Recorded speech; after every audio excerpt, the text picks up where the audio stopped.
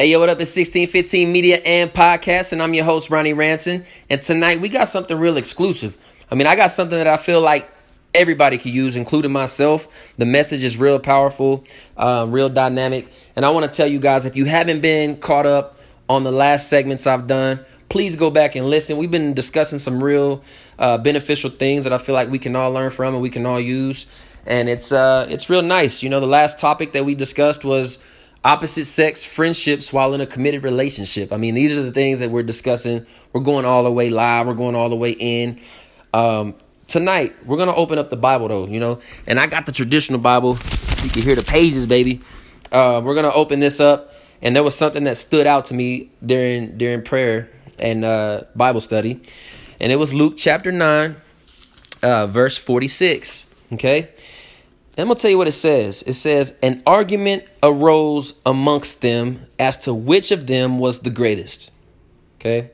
So obviously you got two dudes or three dudes or whatever arguing like men do. I'm the greatest. I'm the greatest. And the Bible goes on to say, but Jesus, knowing the reasoning of their hearts, took a child and put him by his side. So we'll pause there. These dudes are arguing, I'm the greatest, I'm the greatest.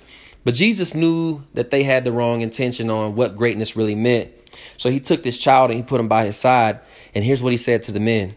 He said, whoever receives this child in my name receives me, and whoever receives me receives him who sent me. For he who is least amongst you all is the one who is great. So what is he saying to these people? He's like, y'all can argue about who's really the greatest. But if you ain't got this child's mentality, this child's heart, you're not great. So how does a child function? That's the question. Who's really the greatest? That child was the greatest because here's how children function. They're innocent. They haven't been brainwashed by the world. They're pure. Most children are at their most purest points when they're little.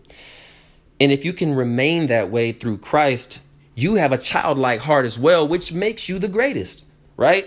So in order to be great to the world, you got to have money. Ladies, you got to have a sexy body. Some ladies feel insecure because their body's not on point. Men, you got to have the rims, the tires, the Gucci. You got to have the nice house. That's what makes you great amongst the world. But what makes you great with God? It's your childlike heart, your childlike mentality, being pure. It's never too late to become pure, right? If you're thinking purity as a sexual thing, that's one way to be pure, but there's several other ways to be pure as well. Your mind. Once you have control of your mind and you allow it to be pure like God wants it to be, you're the greatest amongst all men because you are now a child of God. So that's why he put that child beside him when those men were arguing. He said, this kid is the greatest. And if you accept this kid, then you accept me. And if you accept me, you accept him who sent me, which is God. It's beautiful. So the question tonight is, do you feel like you're great? Are you really great? Why are you great? Are you great to God or are you great to the world? See, God can read between the lines. He knows who's being great for the world and who's trying to be great for him. Learn to try to be great for God every day. Purify your mind. Okay. Have a childlike heart and a childlike attitude when you approach life. Be coachable like a child is coachable. Don't ever think you know more just because you're an adult. You are not the greatest yet. You learn to be the greatest when you purify yourself. Ladies, don't care what a man got to think about you. Maybe you are a little overweight. And if you don't like that, fix it.